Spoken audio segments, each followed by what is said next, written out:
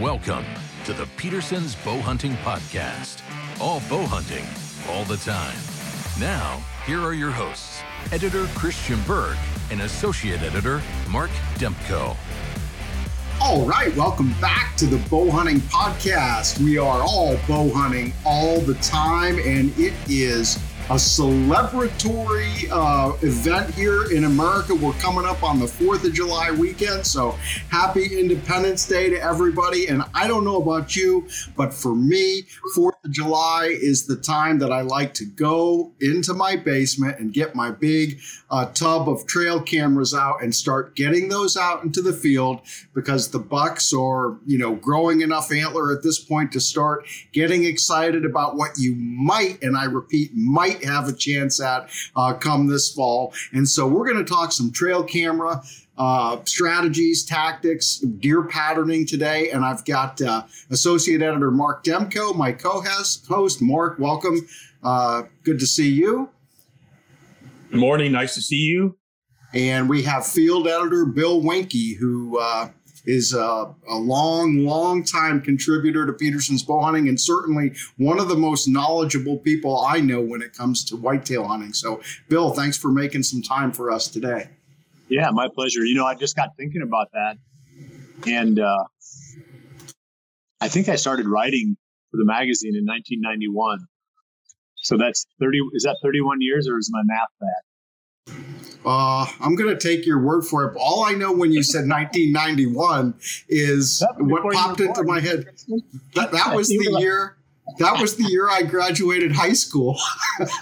So you started writing for the magazine the year I graduated high school, and I think actually isn't that pretty much when the magazine started, right? I think you. What did you tell me? It was going before that. I don't know how many years, but so I think that I started writing for the magazine when Greg Tinsley was the editor. I think he was the second editor. I think Bob Robb was the first editor, and then it was Tinsley. So he's the one that brought me in. So it was going for a while before that. Well, that's why I think you know so much about whitetails, because you knew a lot about whitetails when I was still in high school. So you really know a lot about whitetails now. And I think there's so much information now. I think back then we were guessing at a lot of stuff, and if you could put 5 words together in a sentence, you had a job. But now there's so much information available that we can actually make viable conclusions about this stuff rather than guessing at it.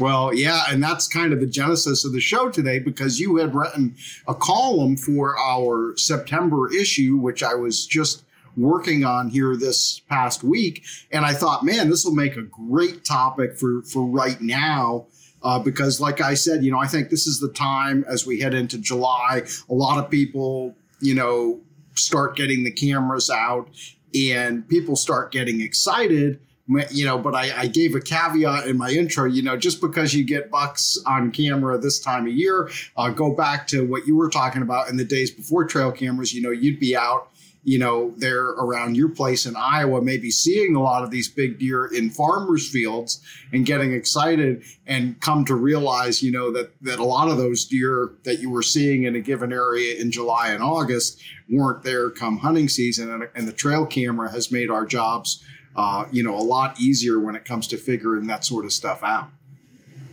Yeah, for sure. I think it's a revolutionary component of deer hunting, and it's controversial in some circles, but as far as I'm concerned, there's no controversy. I mean, you can use them, like even as I pointed out in that column, to whatever degree you want to.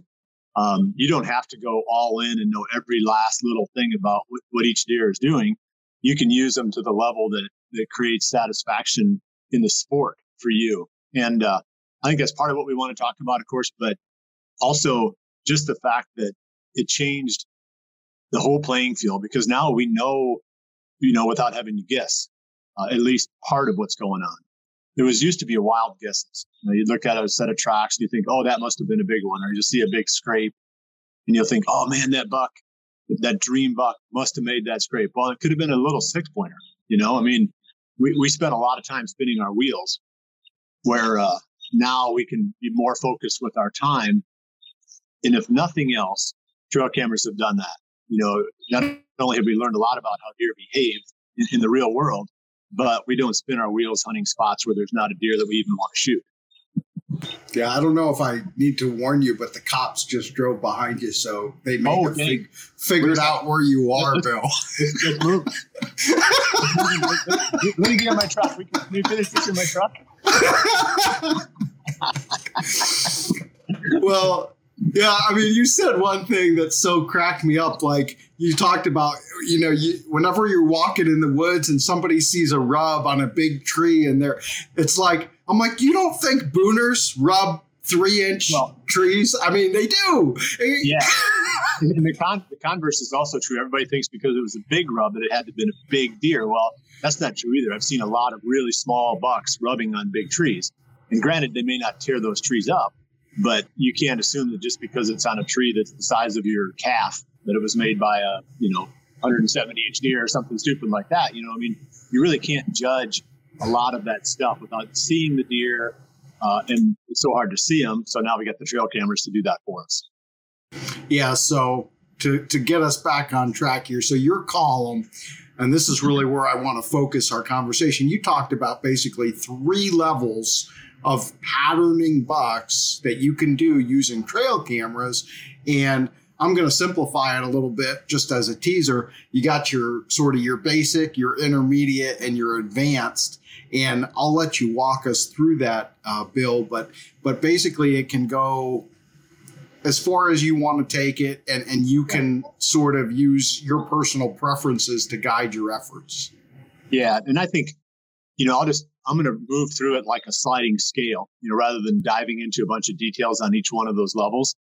And you more or less summarized that whole column with that last couple of sentences. The point is, as a very minimum, I think it makes sense to use your time effectively.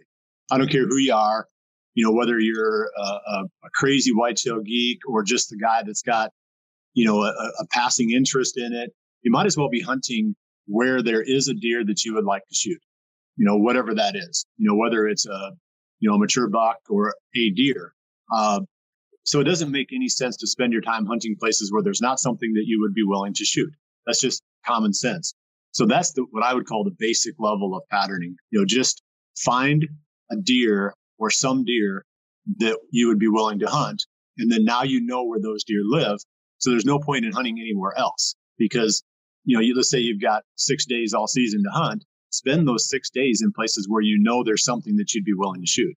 And even if you only do that, you will greatly improve not only your success rate, but I think the enjoyment that you have bow hunting. Because, unless you just love watching squirrels run around, which is cool too, you're really there for action. You'd love to see that deer or a deer or whatever it is that you're after, come by and trail cameras make that possible. A lot more possible.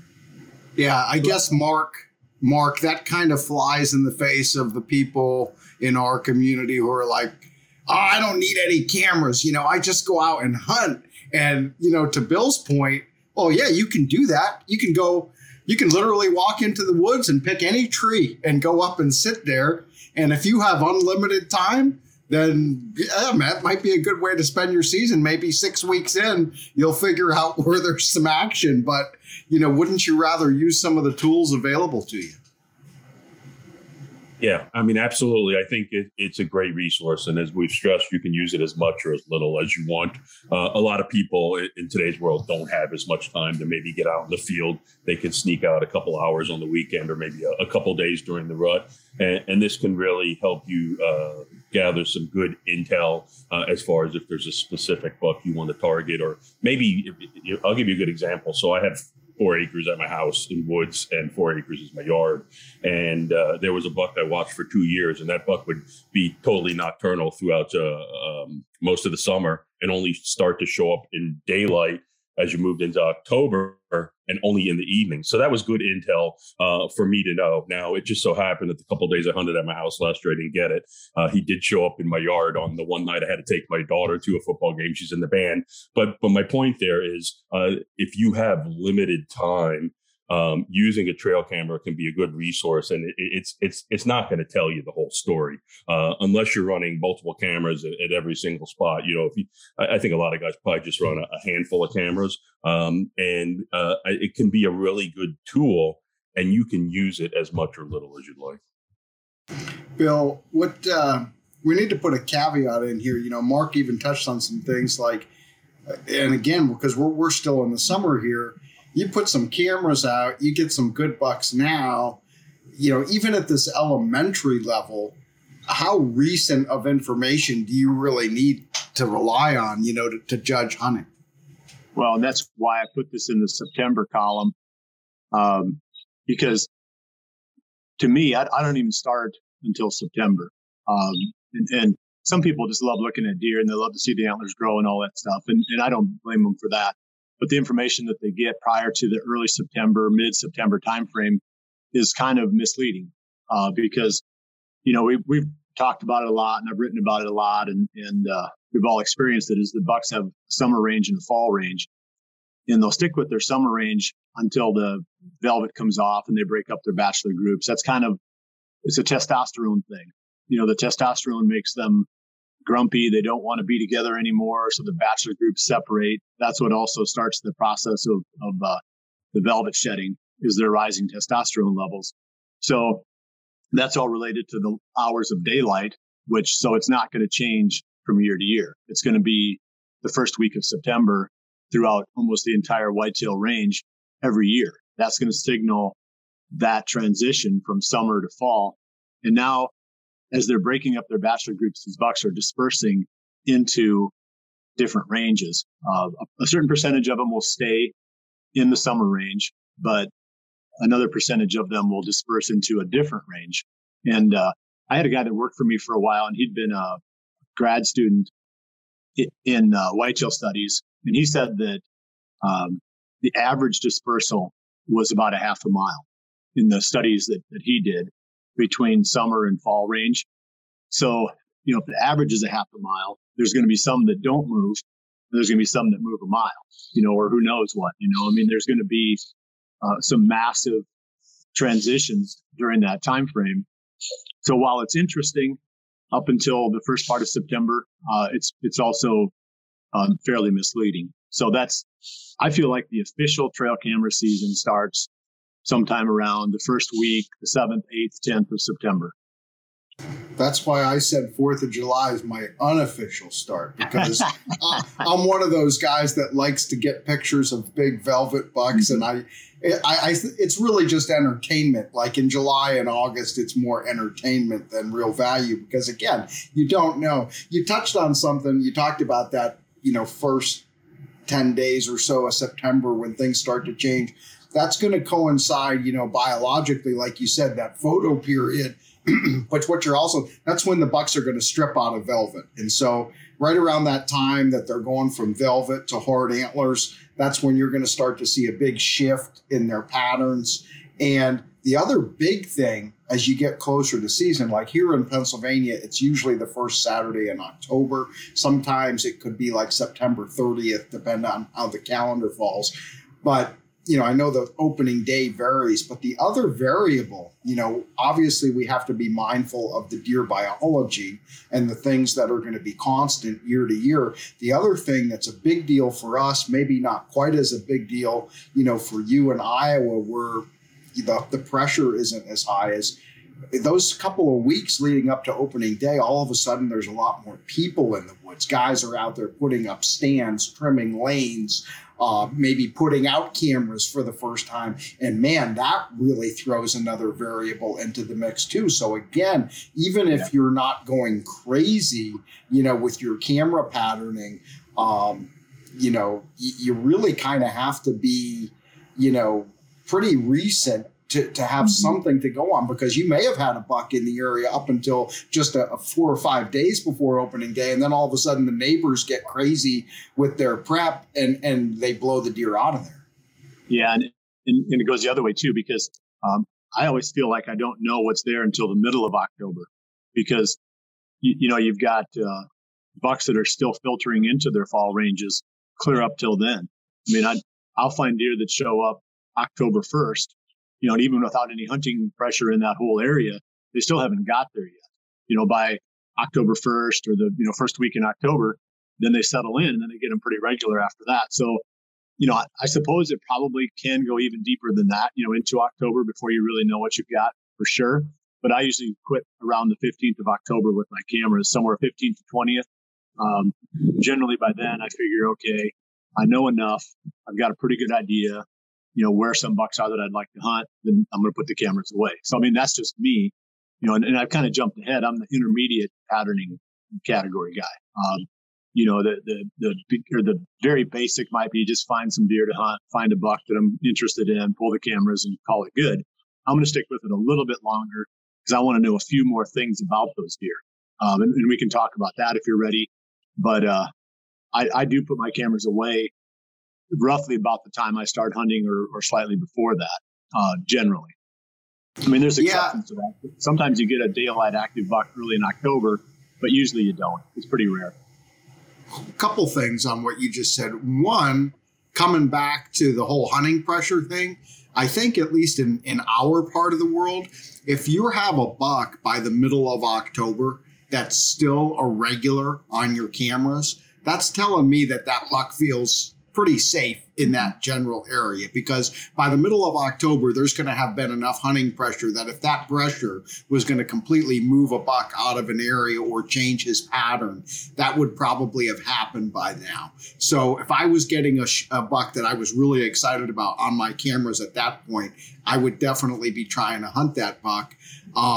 But and I'll let you talk more about your intermediate, but also talk about, because you're big on this in all of your articles, nighttime activity versus daytime, which is a big key for you, Bill, because I know you've had some long seasons in the past trying to kill these bucks that you only had nighttime pictures of.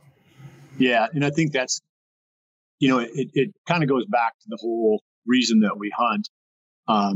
If you're only satisfied with this one deer, then, I guess go ahead and suffer through it, but I've had enough of those seasons where it really wasn't that enjoyable. I hunted one buck, I think it was for 50 or 60 straight days, and I never saw him. I had some nighttime pictures of him. He was a really nice deer, of course. I wouldn't have spent that much time on him, but I never saw that deer. And when the season was over with, I felt like I don't ever want to do that again. No matter how big they are, I still want to enjoy this process. And so now I only hunt bucks that are showing some daylight activity on the trail cameras, or the ones that I can kind of, backtrack and recreate in my mind where I think they're going to be daylight active.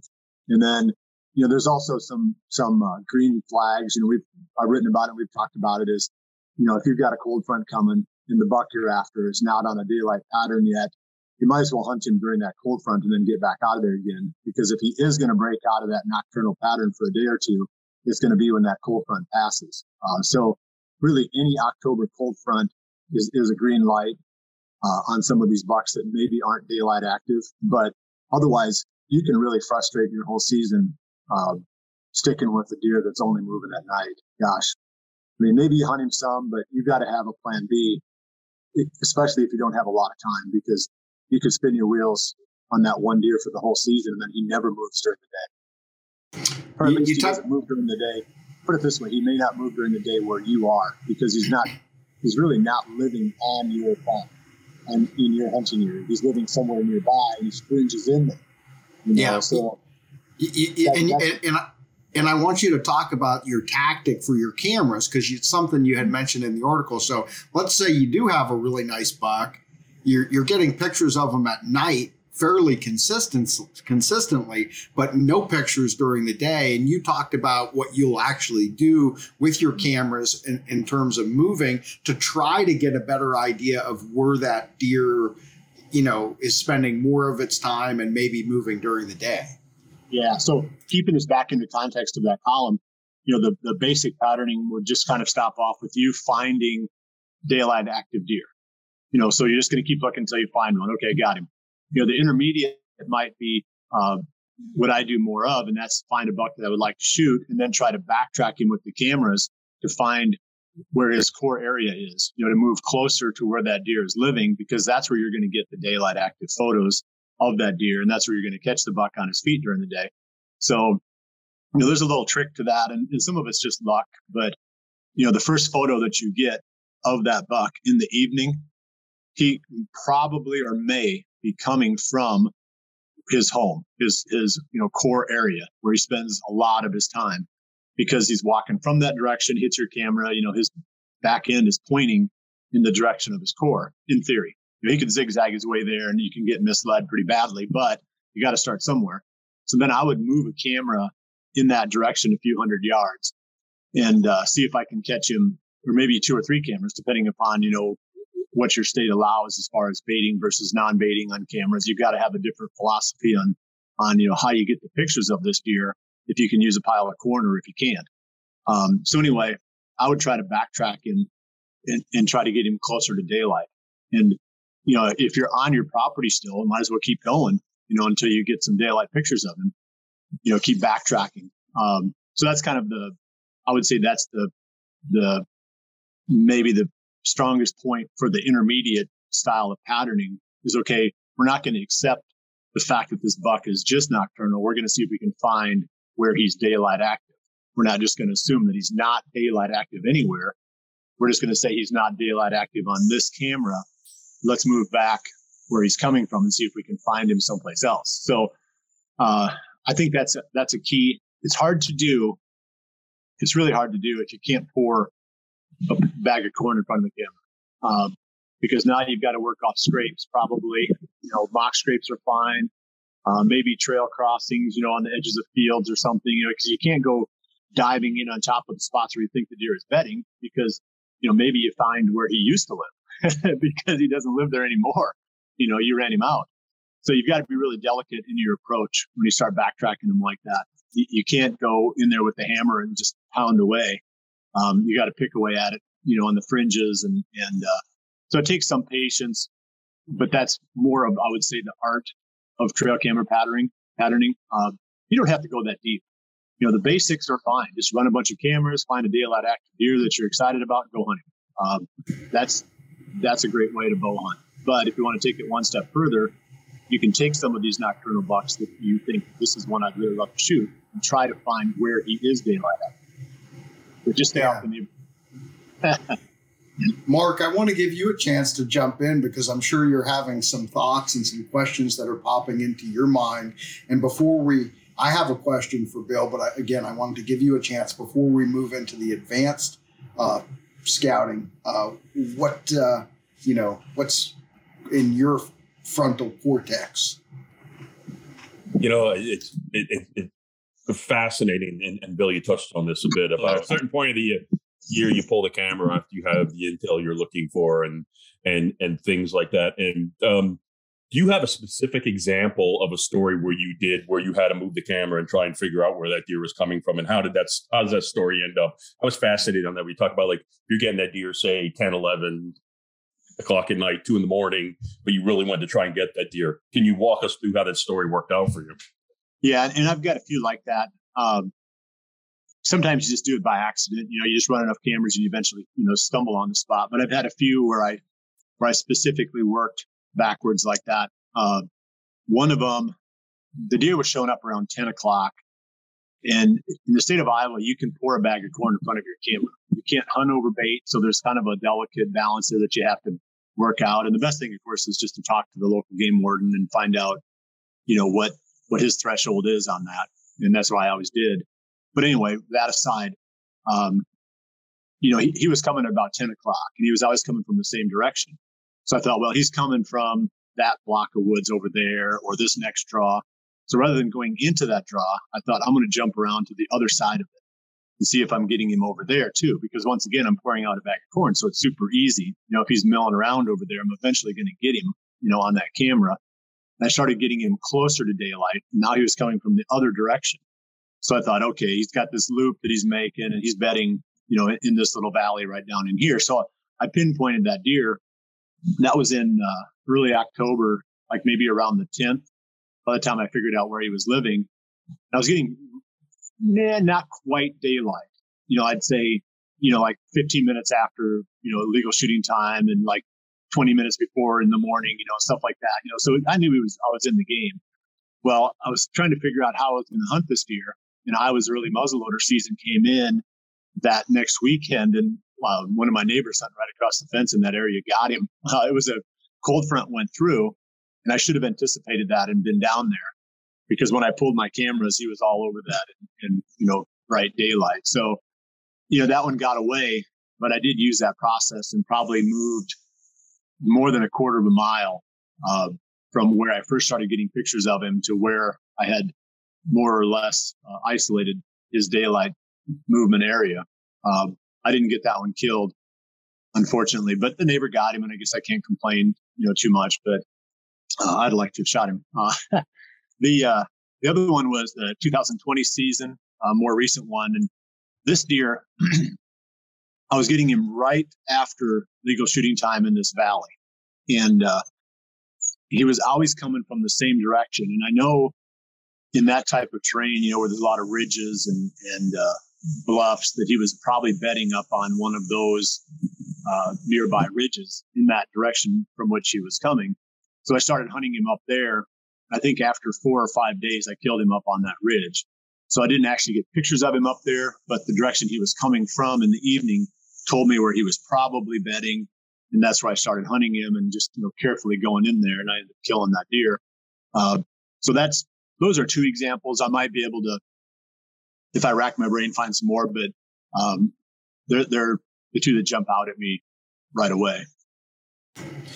Bill, before we get into the advanced methodology, I also wanted to just give you an opportunity to share. I'm sure people are curious as you're talking about, running these cameras and the pictures that you're getting. Particular tips that you have about how you like to select the locations where you place your cameras, and how you physically like to set your cameras up in the field. And also, if you have any particular features or brand loyalty or anything in terms of product specific stuff that you really think is helpful to you in being more effective. I'll answer the first part of that first. I like to stay away from where I think deer might bed. So, any place where you've got some natural human activity that's non-threatening to the deer is kind of a starting point, because you can use those areas. Like, let's say it's farm country, there's lanes that the farmer uses when he comes and goes. I mean, you can go through there in your truck. You can set a camera, at various points, maybe along that route or nearby that route, where you don't even hardly have to walk around. You just drive right up there, set it, jump in your truck or jump on your 4-wheeler or whatever. I mean, it's ideal if you match, normal human activity in that area. Those deer don't pay much attention to that. So the last thing I want to do is go deep into the places where the deer are spending their time during the day. So I want to fringe those, because I don't want to, like we talked about, I don't want to move the deer out of the spot just in order to figure out where he was living, because that's not going to work. So I'm gathering information, I think, in a very low impact kind of way. And if I do have to do any amount of walking at all, I wear waders and go back and forth that way, because I'm not leaving scent in the grass or, any weeds or anything like that. Ideally, you don't give them anything human related. You handle your cameras with gloves on, clean gloves. You just don't leave a lot of human scent around. And that way the deer don't have to get used to it.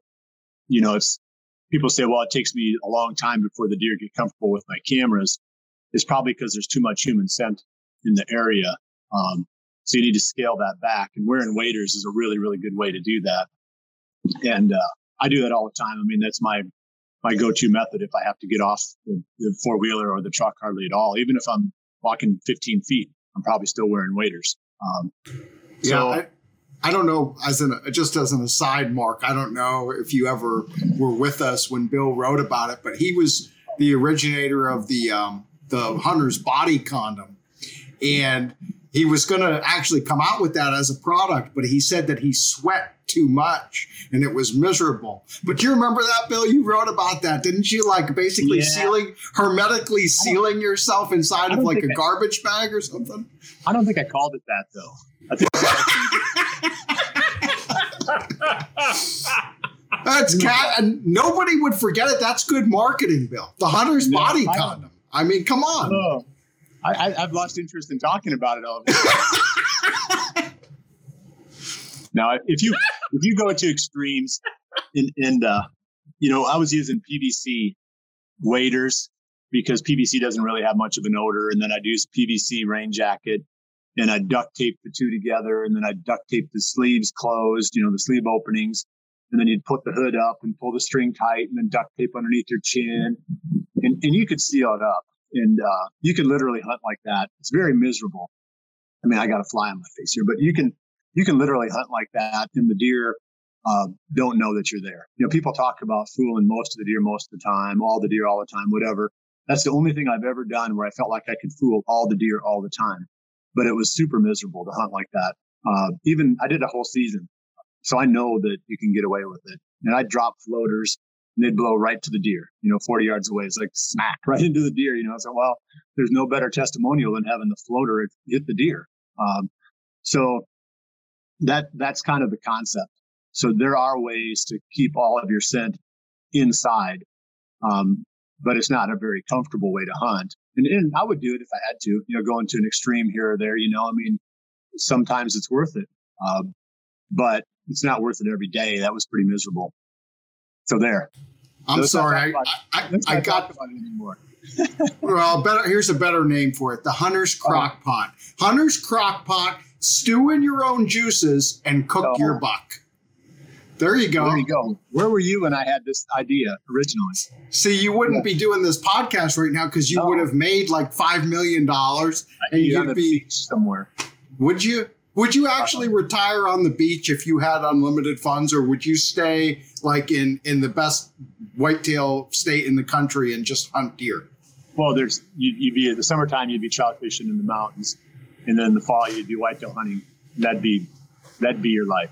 Gotcha. Okay. Sorry. So we got off track. So back to, you talked a little bit about, you like to start on the fringes. You don't want to get too intrusive. Now, what about actually setting the cameras up? How high do you put them? What kind of an angle, particular direction? And then is there, specific camera brands or models that you really stick to, or you use a little bit of everything? As far as the setup, I always carry a camera stand. I don't rely on finding the tree in the right place or a fence post or whatever, that I'm going to be able to attach the camera to. So I carry these stands with me, and there's a lot of different ones on the market. I think the Stick and Pick is one that I've got a few of, and there's been a few others where you just stick them down on the ground, put the camera on them, and away you go. That's a lot more flexible than trying to rely on. And you can do it with a T-post. You can do it with a lot of different something that you can buy fairly inexpensively at the farm and farm supply store. So that's kind of the method of positioning the camera. Pointing it, generally you try to point it toward the north. I don't know that it makes a huge difference. Everybody talks about shadows moving in front of the cameras and stuff like that, triggering them. But I think a lot of the cameras have gotten pretty good about not taking a whole bunch of dead photos anymore. So I've never been super worried about what direction I pointed the camera. More worried about maybe getting the camera in the fringe of the weeds or something like that, near a tree, but not on the tree, something where the camera doesn't become the focal point of the deer when it's walking through there. And I pour that pile of corn out and they walk along and they go, oh, hey, some corn, and they start eating it. And I've got, 12 pictures of them. So they don't smell any human scent. It's like, wow, the farmer spilled some corn. That's all they think. So it works pretty good. And as far as like specific brands, I've used a lot of different cameras over the years, and some of them have been a lot more reliable than others. But there's two features that I like, and you can kind of work through the claims of the various cameras. I mean, most recently I've been using some Cuttybacks, and they've been really good. And there's others out there. I'm sure I'll try some others in the future. But you want at least a few that have a fast trigger speed. And those are going to be typically a little bit more expensive My camera's moving here. There we go. Those are going to be a little bit more expensive, but those are really good for putting on trails because you don't want a cheap, slow trigger speed camera if the deer is going to be passing through, because you might just get the tail of the deer every time, rather than the head. So I would spend a little bit more money there. If you're running cameras only on a bait pile, then you can go with some of the cheaper cameras because the deer is going to be there longer, long enough for even a slow trigger to pick them up. The other one I like is some of them have what's called a field scan or a time lapse mode. And, once I found, well, put it this way, some years I have slipped into what I'll call the advanced method.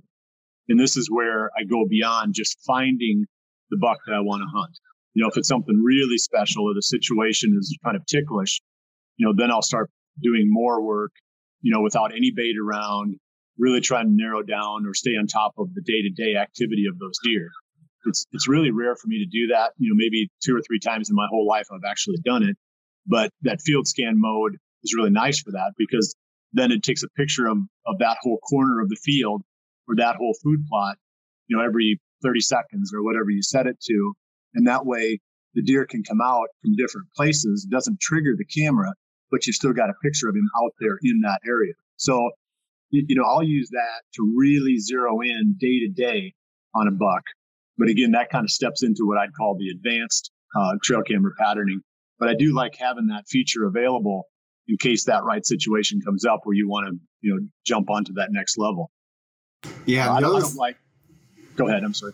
Well, the other thing that comes in when you start getting into that advanced level, and again, you touched on this in your column, which I found interesting because the cellular cameras, which are very, very popular now, is really a great tool on a lot of levels.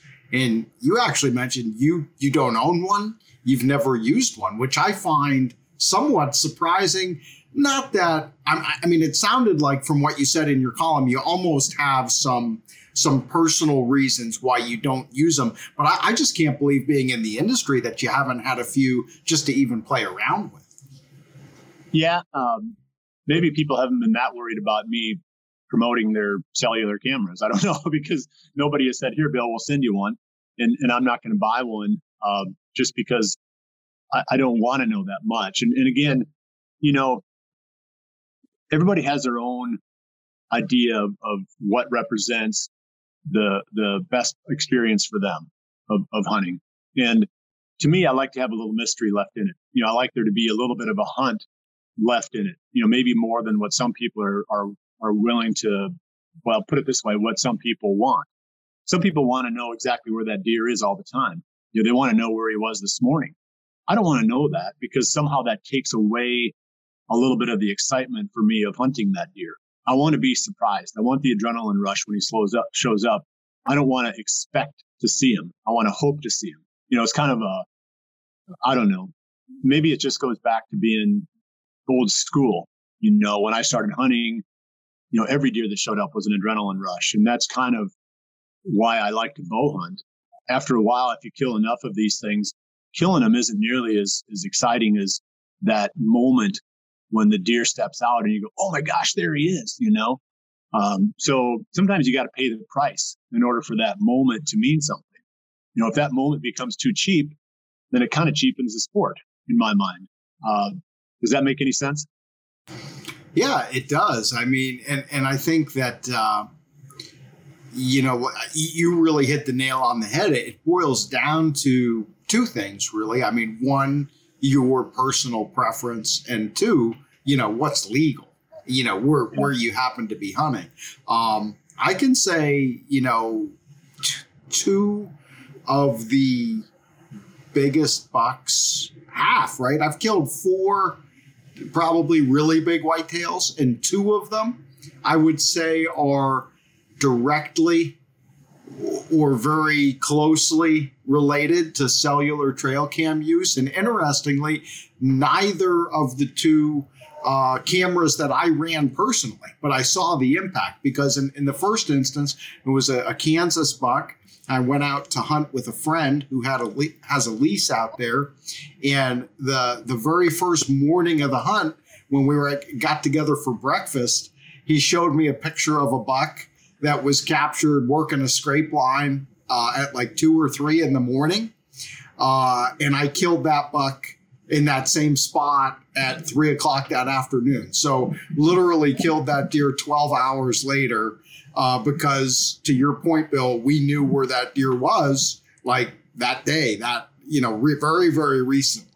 And then the other one was a really big buck that I killed 2 falls ago there in Iowa, where you live, Bill. And I was hunting over in the Stockport area with Big Buck Down Outfitters. And Big Buck Down, great outfit. I mean, I would give them extremely high recommendation, but they run literally, now they have a lot of ground leased, but several hundred cellular cameras across, probably 100 different properties that they have leased. But, if you're an outfitter and you have, it's 2 brothers and then they have a couple of guides. So if you're like 4 people, right, 4 people can't possibly get to 100 properties and check 200 cameras on a daily or even weekly basis. But if you have those cellular cameras out in the field, well, now it gives you the ability to monitor all those properties and move your hunters into areas where you're getting the best buck activity. So,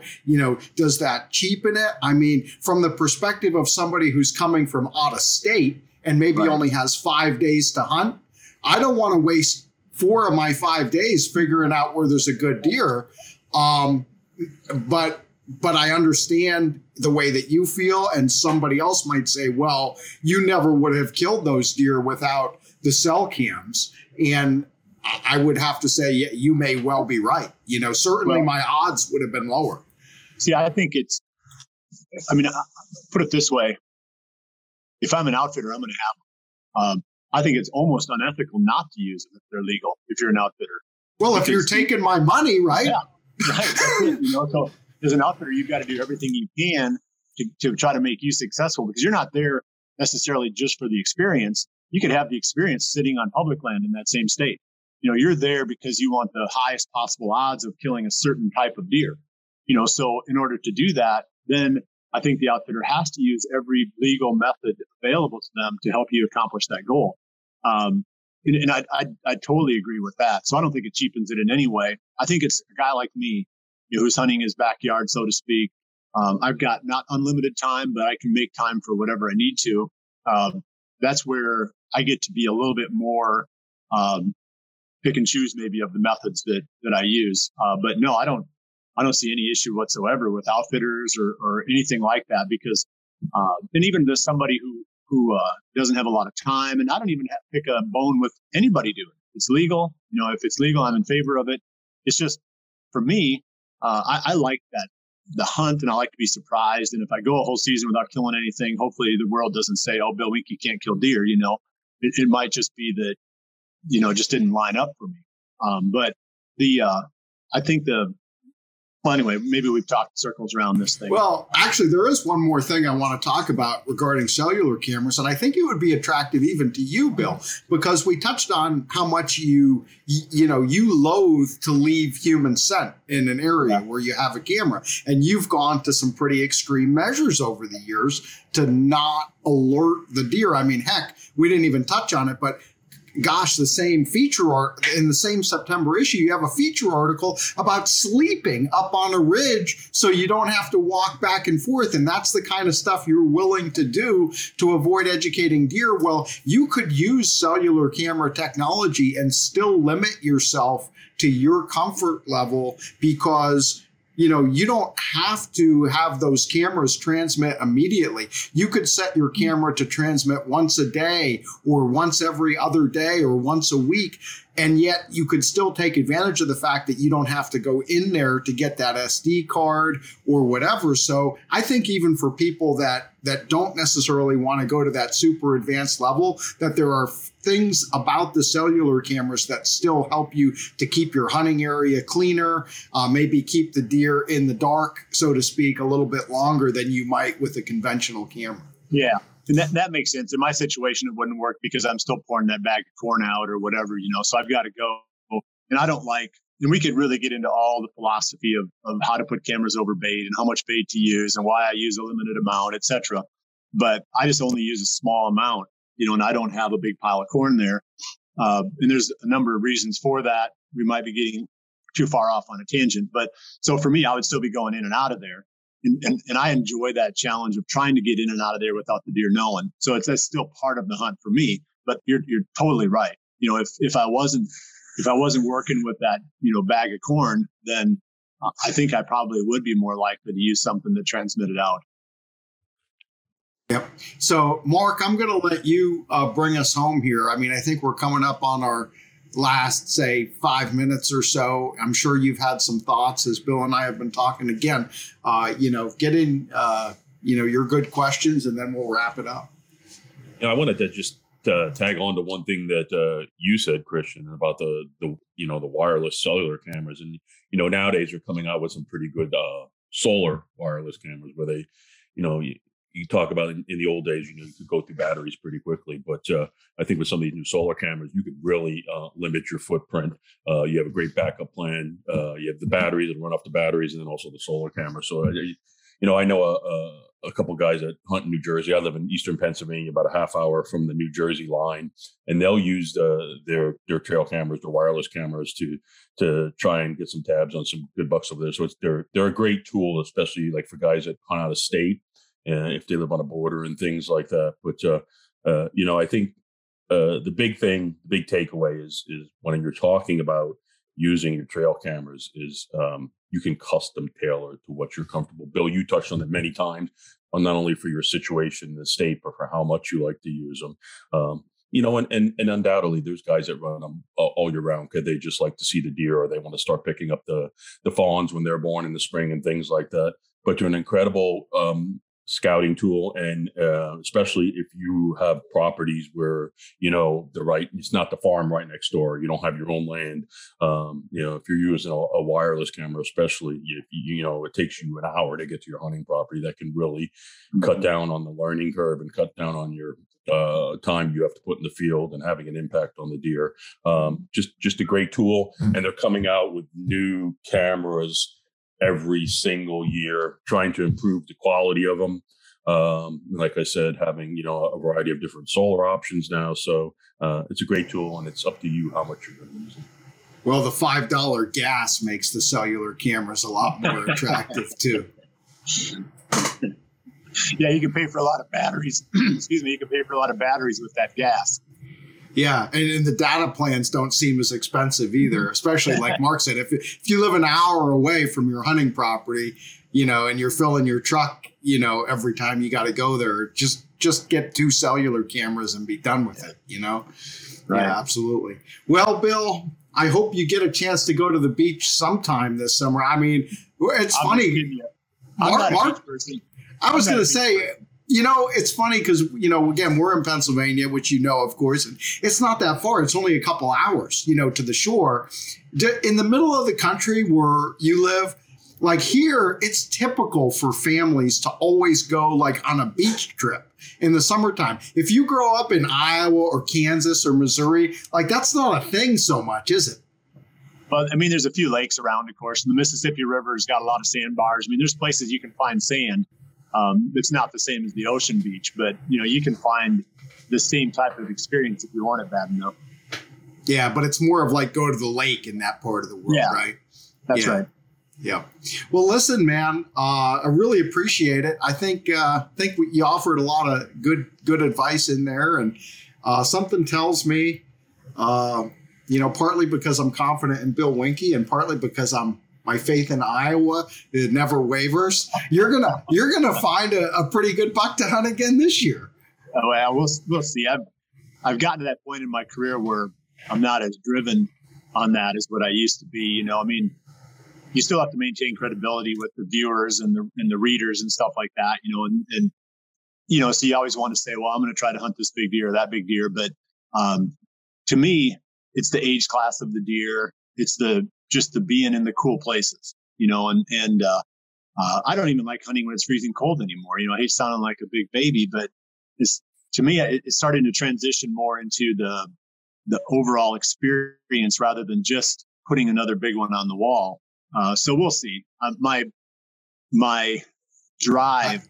I don't believe you. This is coming. This is the guy who was sleeping up on the ridge in a bivy sack last fall, trying to convince me that he doesn't have the drive to kill big deer anymore.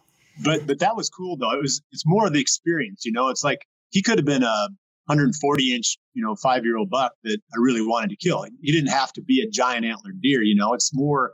It's just the challenge of the chase. And I'm not saying I wouldn't go after the biggest one in the area, but I'm not nearly as worried about the antler size as maybe I was 15 or 20 years ago. Now it's more just the thrill of the chase. But in my mind, you got to have a target. In order to make it a chase, you got to pick one. And trail camera yourself, you do that, makes the sport, personal. That now it's me against this buck or whatever, and if I got to sleep on the ridge to get him, hey, then that's what I got to do, But it doesn't necessarily mean he's a 200-inch deer. It's I don't know. It's a transition, I guess. I'm getting old, Christian. I guess that's what it boils down to. Well, none of us are getting any younger. And I'll tell you what I'm going to do, Bill, is I know you won't be getting yours out. I'm going to get my cameras out there here, probably like maybe even on the 4th. That's a good day since it's obviously a holiday off. And I got a little picnic to go to later in the afternoon, but I can probably get the side-by-side loaded up Monday morning and go visit a couple farms where I hunt and put up some minerals and some cameras. And I'll start sending you some pictures of beautiful bucks in velvet that I won't see or kill come the fall. And you'll tell me, hey, you're just wasting my time, your time. But I call it redneck entertainment. I think it's pretty cheap. I think it's awesome. No, good for you. I hope you have a lot of fun doing it, and I'm sure you will. Yep. And then I'll just wait for you. You'll just be like, yeah, I'm just going to wait till September, and then I'm going to go kill this 170, like October 10th or something like that. No, it won't be that easy. Yeah. Well, that's another episode. We got to have you back in September to do the October is the new November episode. Yeah. And just to do a little cheat sheet on that one, we've had a lot of success in October lately. And I do think that it's not the new November, but I do feel like we're getting better at hunting October and knowing what to look for there. So I love October. I think if I had to pick between October and November, gosh, I'm not sure. I suppose I'd still pick November, but I really like October. Well, late October is probably the most beautiful time in the woods when the foliage is peak. It's not quite as cold, but it all boils down to, like you said, Bill. Can you get the right buck to move at the right time in the right place? But anyway, let's cheat there. If you get a cold front the last week of October, it's money. That's my cheat. That's Bill. That's actually probably Bill Winke's number one green light tip for deer hunting. Yeah. Yeah, absolutely. Well, thanks guys. It was good. Appreciate both of your time. And I don't know what else to say, Mark. Mark, you bring us out. You always have something nice to say at the end. Well, we're just going to say this time, have a great 4th. It's great to see you guys, and everybody start thinking about your trail cam plan for this year. Thanks for downloading the Peterson's Bow Hunting Podcast. All bow hunting, all the time. Pick up the latest issue of Peterson's Bow Hunting Magazine on your local newsstand, or connect with us online at bowhuntingmag.com.